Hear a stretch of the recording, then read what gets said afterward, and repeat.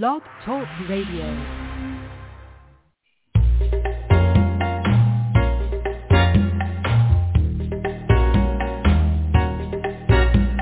Reality Radio Entertainment presents Behind the Curtain with your host, Kathy Barrett.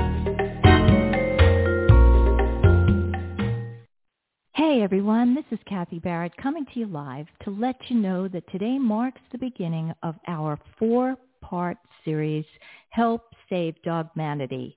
These shows were pre-recorded at an earlier time, and show number 1, which will air in a few seconds, will introduce you to a rescue that is run by an extraordinary group of volunteers.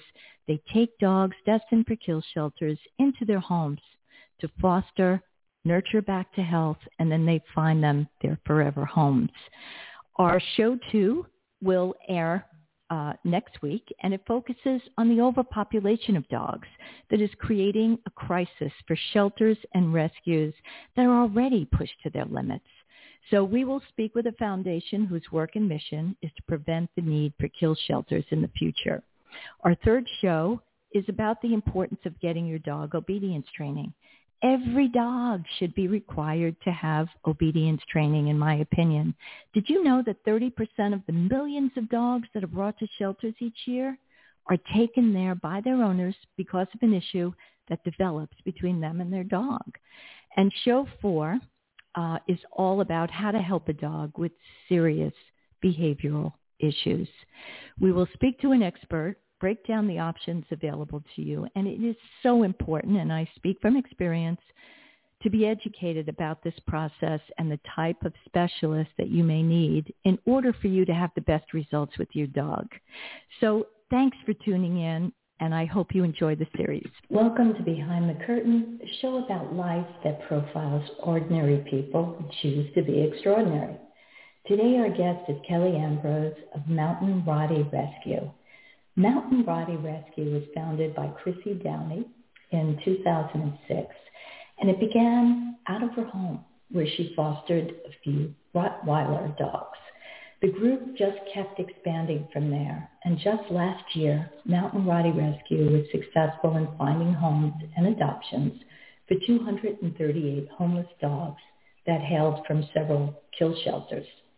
Mountain Rottie Rescue is a nonprofit organization, and it consists of volunteers who act as fosters. So the group is located in the Capital District, Central New York, and the Catskill Mountain area, with a branch also in North Carolina. Please go to mountainrottierescue.net. That's MountainRottie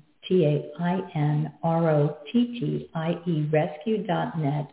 And consider volunteering, fostering, adopting, or share a little bit of your wealth and make a donation today. So welcome to the show, Kelly, and thank you so much for being here. Oh, thanks for having me. I'm really looking forward to this talk. I became familiar with you all at Mountain Rottie Rescue when I fostered and then adopted my dog, Millie. And so I know firsthand how hard you all work at Mountain Rottie. You all have full-time jobs and you're volunteers, and then, you do this. You save lives. So that takes a lot of dedication, and I think the work that you do is extraordinary, and I'm very grateful for my Millie. Oh, thank you. And Millie was so lucky to have found you. You were a wonderful home for her. When I was first looking to adopt a dog, Millie is the opposite of everything I was looking for. I was looking for an older dog. I was looking for a short-haired dog. Millie is the opposite. She's between 2 and 3 years old. She's all white. She's, long-haired. And it just goes to show you that you can't really have expectations going into something. You don't know when your heart is going to open to an animal. And so it's very funny that I looked at hundreds of pictures, of, I want this dog, or, I'd love to have that dog. And yet the right one just finds you. I don't think we pick them. I think they pick us. So I just personally like those special needs cases, or, the ones that may not love every dog out there, but are great with me. So it's just, you got to open your heart to what's out there and what needs you to. So let me just ask you, is the founder, Chrissy, still involved with the organization? Yes, she is. She is still the president, and not many people would do this, just start a rescue for Rottweilers specifically, out of their home all by herself. And she just saw the need and would take in, 2-3 Rottweilers at a time. And how I met her was there was a Rottweiler at a local shelter near Albany, New York, and it had no place to go other than staying at the shelter, which, it's so much better to get these dogs out into foster homes. Mm-hmm. And a friend of mine wrote her, and she said, sure, I'll meet the dog. Sure, I'll take it. So, we drove halfway she was at Monticello at the time, and she took the dog, and I was so grateful for her that I had to help her in some way. So I said, what can we do to help you? And we got involved, and me and this other girl's name was Tina, and we, started to process applications for her, and we started to do home visits up here, and then she was not a 501c at the time, and we, all got together and thought, well, wouldn't the group be able to do a lot more if, just 3-4 of us got together and, had a little board of directors and, did the paperwork for the 501c. And, little do we know, people out there that you wouldn't think would help, hey, my friend's a lawyer, she can help with the paperwork. Oh, I'm an accountant, I'm a dog trainer. And then people get together and they just want to help the dogs. So that's all you need is just the will to help them, the want to help them, and getting a good group of people together. I love that. It's just such a beautiful story because it's just neighbor helping neighbor, stranger helping stranger, all for the love of helping an animal to be at home. And the funny thing is when I first got a dog, my husband said, oh, we're never going to get a Rottweiler. And he was completely fallen. It's just funny. And we had just gotten married. And I was like, oh, no, I can't upset my husband. We just got married. And so my brother couldn't keep his dog. And he was moving to Holland, unfortunately. And we thought we had a home for her. Her name was Tasha. And I was crying hysterically. And my brother says, no, we can't give her up. I said, what do you mean? You're going to be in Holland. Joe's not letting me, adopt her. And then he hears me on the phone. He says, okay, I love her. I'm like, so that's just into the Rottweilers. And we have, 4 to 5 here at any given time, a lot of times over the past years. And he completely loves the breed now. But he also back then was, a little bit wary of it, but he didn't know. He'd never had one. He had never met one. And now that he has, he doesn't want anything but Rottweilers. So it's just a funny little story. That is a very funny story and also an important topic because people feel they have an attitude about certain breeds. And like you say, they've never experienced any time with that particular breed. Rottweilers and also pit bulls. And I have one in foster now, and she's fabulous. She's at my house, Abigail, and she's been with us a while.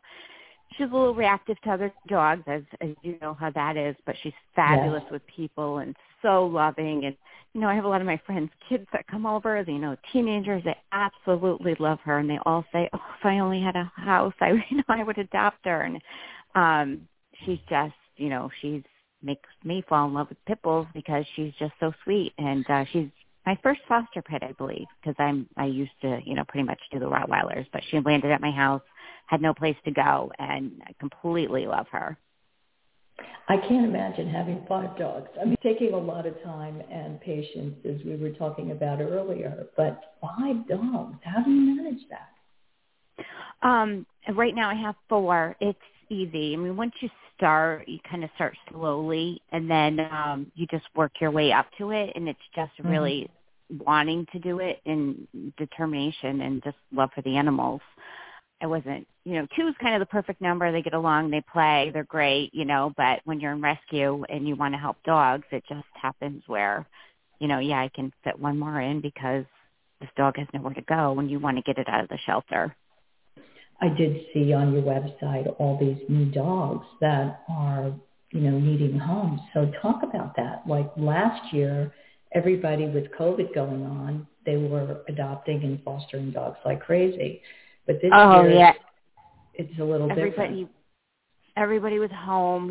Sometimes we'd get 30 applications on a puppy, and, some people would be upset, but, there's one puppy and there's 30 applications. Only one person could get the dog, and it was great. It was great for the dogs, and a lot of dogs got adopted last year, but now I feel like people just got their dog last year, so not as many people are looking, so it's a lot harder this year, and the need for the dogs is still the same. We're getting so many pleas from the shelters, and the shelters are full, and old, young, all different breeds, all different sizes, and it's sad to pick and choose, who comes into rescue and who doesn't, and I always wonder what happens to the ones you don't pick.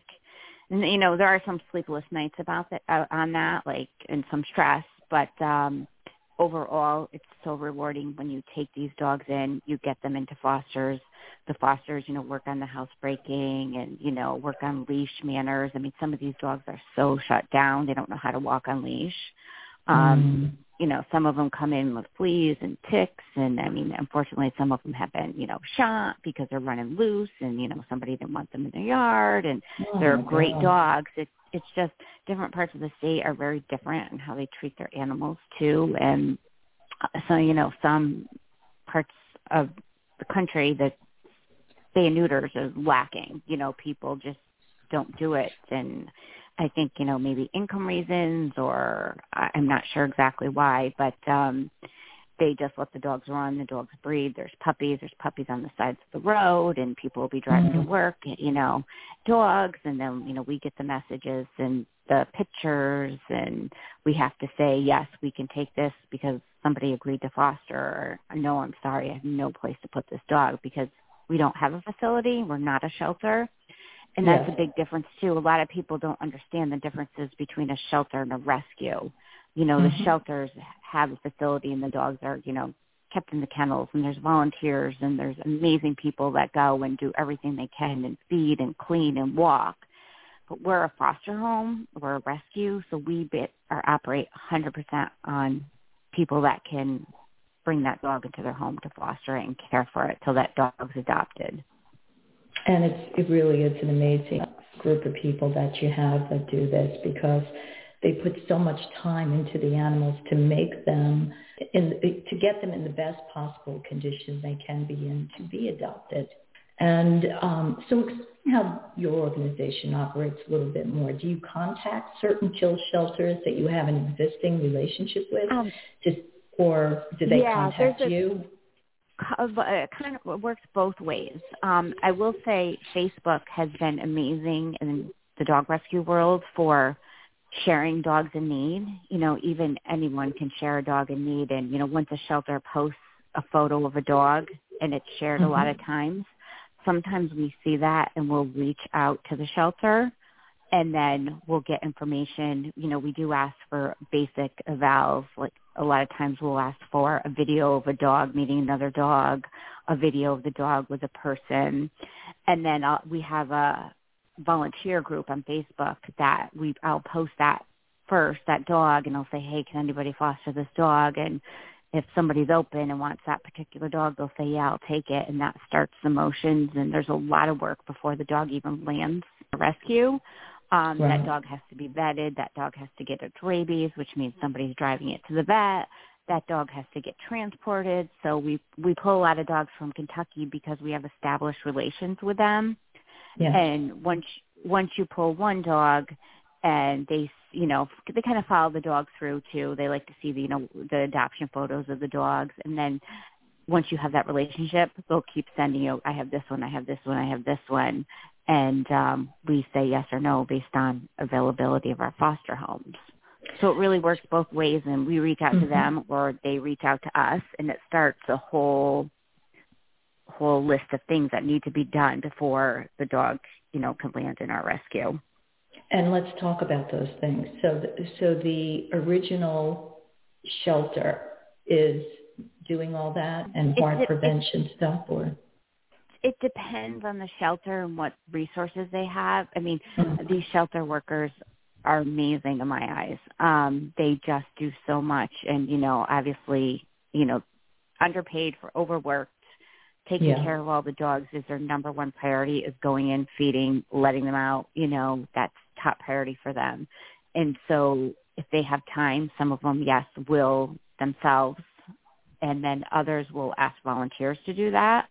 Mm-hmm. Or lastly, some of them don't even have volunteers, so we try to find somebody in that area that will help, like another rescue. Can you get to the shelter and, take the dog to the vet to get its rabies, its health certificate, and it's basic vetting. It's distemper, it's heartworm test.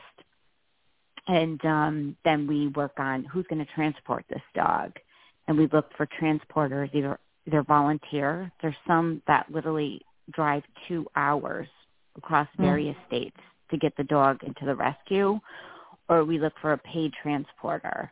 We have to find that person. You have to coordinate the times, the pickup with the shelter, the drop-off, where it's getting dropped off, how far is that from your rescue, who can drive, on a Friday at 9 o'clock in the morning to go get the dog 2 hours away. So there's a lot of coordination that is involved. And that's where the volunteers, come in and help. Transporting is an easy way to help a rescue without taking a dog into your home. You just have to drive an hour or two leg or take a dog to a vet. That's a very easy way to get involved and volunteer if you can't foster. That's really good to know. How much time yourself? Because you have a whole other, life, right? You work full time, separate from what you're doing with the dogs. So how much time do you end up contributing each week? In a week, I should count it up one day. I mean, it's easily 20 hours. Every day when I come home from work, first thing I do is I check the applications that come in, and I send them to the fosters. And then we'll usually discuss if we think this dog's a good fit, based on what the application has. If somebody has a 2-year-old child and that dog's not good with a 2-year-old child, we don't proceed. But if we think that it's a good match and the people are interested in that particular dog, then we start the adoption process. We'll call them. We'll tell them about the dog. We will do a vet reference because we don't ever want to put these dogs back into the same situation they're in. So we are pretty thorough in making sure that we do the best we can to make sure that this dog is going into its forever home. So we'll do the vet reference. If that's, decent, we will do a phone interview. We'll call the 2 personal references and do a home visit. And I know we've, been criticized by some in the past. Most people understand and like that process, and our supporters like that we do that. We've been criticized a little bit that it's a little bit excessive, but when you see what the dogs come from and how they are abandoned, you just do what you can to make sure that this isn't going to happen to them again. Exactly, and it makes absolute sense. I think the top reasons that dogs are usually surrendered have to do with housing or a caretaker's death or a health issue, or they have a behavior problem and somebody drops them off, or it becomes a financial situation for some people, or some people just have too many animals and they let one go. Right. I feel like if I consider my dogs as my kids, I personally don't have kids, but a lot of people in the rescue feel the same way that do have kids. And it just seems to be more socially acceptable to give up your dog, abandon your dog. And I feel like people aren't doing that to their kids. Like, how does it to be easier that this is acceptable to do to a dog? I mean, they're living, breathing beings and so loving, and they give you so much back, that, I never ever have an argument with my dog. My dog's always happy to see me if I'm gone all day at work. And I mean, unconditional love with your dog. I just don't understand how some people abandon them so easily. And what happens with the puppy mills is, we're not allowed on site or anything, but there's a vet in Ohio where, the millers will drop their dogs off when they don't want them anymore. And then the vet will reach out to the rescues and get the dogs vetted. And a lot of times we don't see pictures or anything of these dogs. Like, you just commit sight unseen, but you want to help that dog. And they'll tell you, okay, it's a 5-year-old, Yorkie or whatever it is, and it can't be used for breeding anymore. So that's when they want to get rid of the dogs. Better laws would help, and I'm not I'm not knowledgeable in laws. I'm not a lawyer or anything, but if we had better laws to help protect some of these animals and the number of dogs that somebody could breed every year, I think that would help with the overpopulation. I agree with you, and what I was shocked about is there is no government institution or animal organization responsible for tabulating national statistics for animal protection movement. So whatever numbers are out there right now are estimates, and they vary, of course, from state to state. And there's a lot of contradictory information being floated about. As we were talking about before, figures are down in 2020, but I think it was something like 347,000 dogs and cats were killed in 2020. And although that's a decrease from 19, like we said, COVID has, this is not a normal year. And most people are attributing it to COVID and the surge of adoptions. But still, when you think about that number, 347,000 dogs and cats killed, it's something that we really need to change. Also, you were talking about each state is different. So the states that account for more than 50% of dogs and cats that are killed in the United States, Texas is number 1, California second, North Carolina third, Florida fourth, Alabama fifth, and Louisiana sixth. Those were the top states. We will pull we will pull any dog we have a foster home for. So sometimes there's a dog in Texas that we can find a foster home for. We will take that dog in. So we will transport from Texas too. And there's wonderful people that do that. California is a little too far away from us. But pretty much Texas and east we will pull from. And Georgia, I think really came from Georgia. Right? Yeah, Georgia. Right. We've pulled from Florida, from Louisiana. We pull a lot from Kentucky. Local, of course. We will help if we have a foster.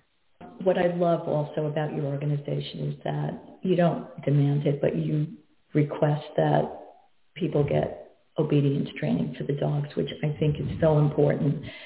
If everyone would just get a little obedience training, and I know the first place most people go is, I can't afford that. But there are people around that are affordable. There are videos online that people can look at. It's just a matter of dedicating time every day, being patient with your dog.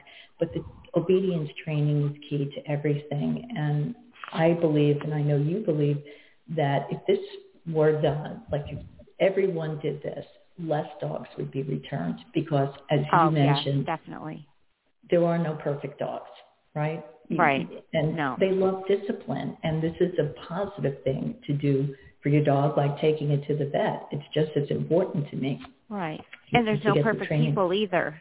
Yeah. That's right. So I sometimes people have high expectations for their dogs, and sometimes they look to a rescue and want a perfectly trained dog and perfectly housebroken dog, and that's not what we're about. I mean, we just can't keep the dogs long enough to perfectly train them. Our goal is to find them homes that will continue to work with them, and that we go help the next dog that needs us sitting in the shelter. If I want to become a volunteer for your organization, or foster or adopt, what's the process? What do people out there need to know? You can get in touch with us in many ways. Our email's on our website. You can Facebook message us. Their phone number's on our website. There's multiple ways you can contact us and just say you want to volunteer. If you're not sure what you want to do, could someone please call and, let me know the volunteer opportunities. But I can quickly go through them here. Like I talked about before, is transports. You can make phone calls for us. There's the reference checks, like I talked about. That takes volunteers to call, and those are easy to do from your home. You just, need a phone. You can, I think this is important, not necessarily with us, but at any of your local shelters. A lot of them will let you volunteer to come in and walk their dogs, and such a need, and it helps the dogs so much, and it helps with everything, their, daily life, just getting out for that walk 1 or 2 times a day. But it takes, a lot of volunteers to do that. So that can be done, at most local shelters. We talked about fostering. You just have to be committed, to working with the dog until adoption. But, that's what makes our rescue group run is our fosters. So that's, number one way to volunteer.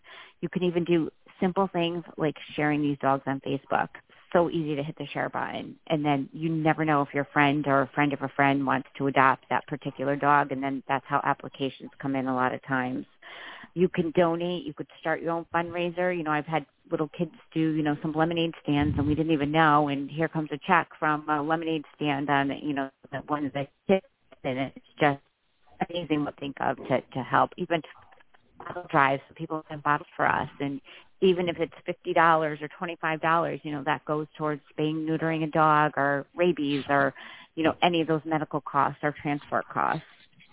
Well, I hope people listening to this show will really take some action, and whatever you can do, but do something, because it's just really important.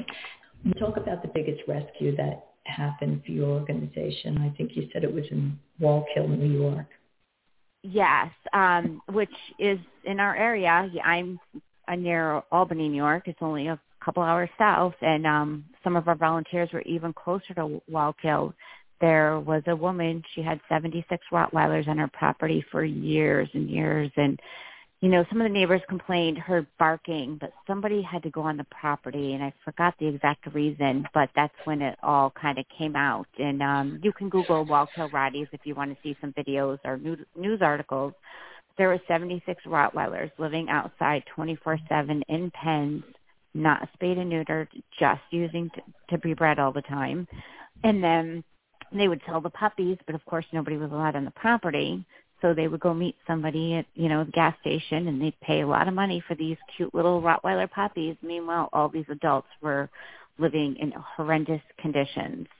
And I went there with our group, and, not all of them even had igloos for the wintertime, and the mud and the rats. I saw myself, and the lack of food. It was just a really, really sad situation to see. There's some bagels that were thrown over the pens, to try to feed them. And and you can see the videos, but I couldn't believe, I would say right in our backyard that was going on. And, we didn't even know, or nobody knew for a long time. And then that was exposed, and those dogs no longer are there. This was years and years ago, but you just never know where things like that are. I used to think these are in other states or far away, and here they are, right in our backyard. And it was amazing how all the rescues came together to help those dogs, but it was really, really sad to see, and that they were in those conditions, and that many dogs for one, with a husband and wife, and that was it. No, you're right. There should be laws against that. That is absolutely outrageous that would happen. And, greed is always the factor behind these things. But it's still, they should be punished for that kind of inaction and for putting those dogs through that process. It's just really horrendous. There's things like that all over. You just, you don't always know where they are, but, then when those things happen, there's the shelters trying to make room for all these dogs to come in, and it's overwhelming. You see it all the time that, there's a hoarding case, and there's 30 dogs or 40 dogs or even more than that going into rescues or shelters that all need homes at one time from one home. I would definitely volunteer some more time with you guys. I need a few weeks to finish a few projects, but I will be giving you some time, maybe with transport or making some phone calls right now. I wish I could take on another dog. I would love to, but my husband will put me up for adoption right now. So I have to work on it a little bit more. We don't want that to happen. But there's no, other ways. Exactly. Is there anything you would like to add that we haven't covered?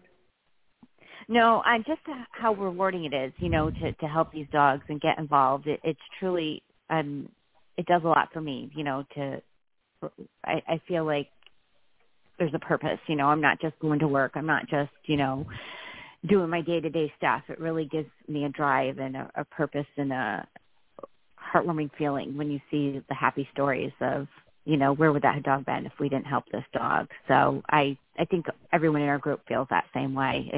It's so worth it.